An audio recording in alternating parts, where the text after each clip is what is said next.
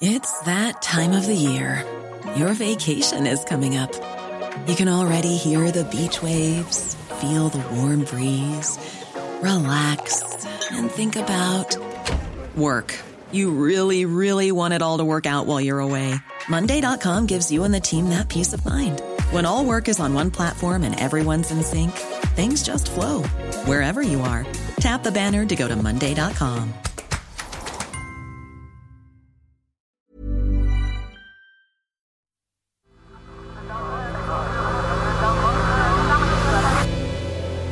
The Sense Maker. Hello, I'm Claudia, and this is The Sense Maker from Tortoise. One story every day to make sense of the world. To find out more about Tortoise and how to become a member, click on the link in this episode's description.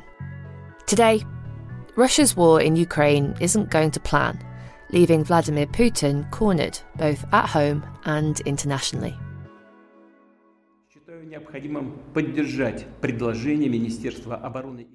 I think it is necessary to support the proposal of the Ministry of Defense and the General Staff to conduct a partial military mobilization in Russia. I repeat, we are only talking about a partial mobilization. That was Vladimir Putin last Wednesday, warming up the Russian people for something he hoped he'd never have to do: mobilise army reservists for the war in Ukraine. 300,000 of them at least, some say more than 1 million. In the same speech, he boasted about Russia's nuclear arsenal and said he was quite willing to use it.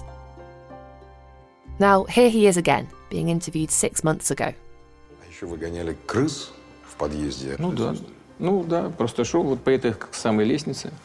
In that interview, he tells a story about chasing a rat into the corner of a stairwell in Leningrad, the stairwell in the building where he lived. Instead of running, the rat came after him. It jumped from banister to banister, aiming for his head. And that, Vladimir Putin says, is why it's better not to corner someone.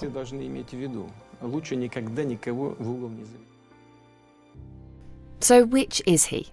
Lord of all he surveys, with his finger on the nuclear button, or a cornered rat? When Vladimir Putin invaded Ukraine in February, his approval ratings went up to about 80%. It didn't matter that he said he wouldn't invade. It didn't matter that he had no reason to invade. It didn't matter that the 150,000 troops he'd assembled on the border didn't know they were going to invade. And it didn't matter that the rest of the world was begging him not to invade. He had the Russian people on his side because he had a slick propaganda machine. Very slick. Слава Украине, героям славы! Смерть ворогам! Да Хайль Гитлера даретесь! That's Vladimir Solovyov calling Ukrainian refugees Hitler-saluting Nazis. He is on the biggest state-run TV channel 2 hours a night, 6 days a week, spouting alternative facts on NATO, Nazis and nuclear weapons. His parallel universe is Vladimir Putin's parallel universe. It seems ludicrous to many Westerners, but only because they haven't been paying attention. Rewind to Munich, 2007. Однако, что же такое однополярный мир? Как бы ни украшали этот термин, In a speech there, Putin rejects everything about the post-Cold War international security system. The way America dominates it is, he says, pernicious. He complains about double standards. He asks how the US president at the time, George W. Bush, can invade Iraq, leave it a smoking ruin, and get re-elected. World leaders are stunned, briefly, but they move on. They've got business to do with Vladimir Putin, so it's best to tune out the negativity.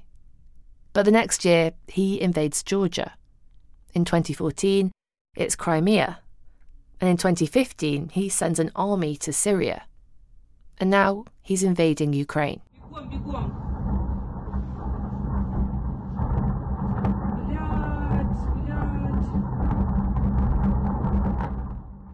That's the Ukrainian city of Kharkiv under Russian bombardment, watched by a mother and daughter from their balcony, wondering if they're next. A month ago, it looked like Vladimir Putin, despite setbacks and low morale, could be winning his latest war. His artillery was relentless. Casualty rates in some of Ukraine's elite fighting units were over 80%. But Ukraine's counter-offensive has changed everything. In 1 week, its forces retook territory in the eastern Donbass region that Russia had taken 5 months to occupy. Russian forces simply turned and fled. This was the army Vladimir Putin spent 10 years and trillions of rubles modernising. If Ukraine can counterattack in the Donbass, surely it can counterattack anywhere, and victory is only a matter of time. Vladimir Putin's allies certainly want him to stop. Our top story tonight. Prime Minister Narendra Modi has told the Russian President Vladimir Putin now is not the time for war. India's Narendra Modi delivered that rebuke to Vladimir Putin's face. China said more or less the same thing the day before, albeit in private. And the stands in Central Asia, with the exception of Tajikistan, which used to do as they were told by Moscow, are lining up with China on this. Their tone, quiet disapproval. They don't want to be associated with humiliating failure. US President Joe Biden's disapproval wasn't so quiet. Here he is at the UN, hours after Vladimir Putin's mobilization speech. This war is about extinguishing Ukraine's right to exist as a state, plain and simple. And what about Russia itself? Most Russians haven't kicked up a fuss about the war. But most Russians don't want to fight either. So there have been protests, about 2,000 arrests, queues to get out of the country at checkpoints from Lithuania to Siberia, skyrocketing ticket prices for one-way flights to Turkey. But the mobilisation is happening anyway, whether Russia's young men like it or not.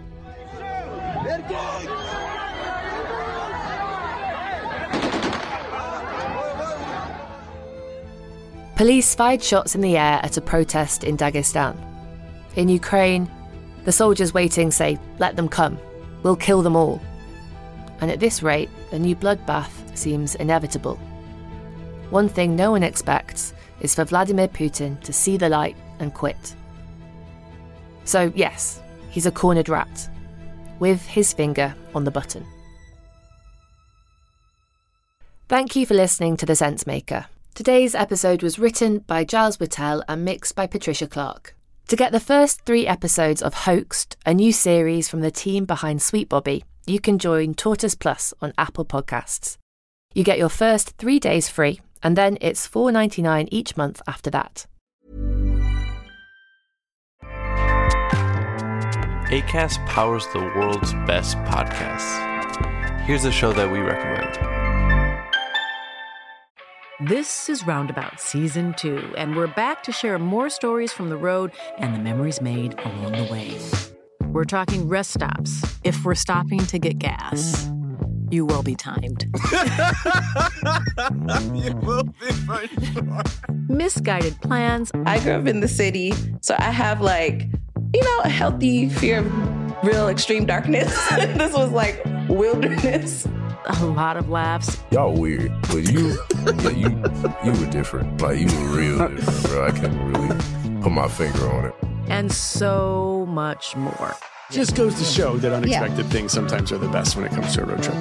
Roundabout Season 2, presented by Nissan, is live now with new episodes rolling out every Thursday.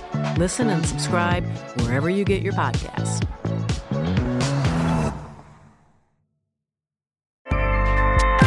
Acast helps creators launch, grow, and monetize their podcasts everywhere. Acast.com.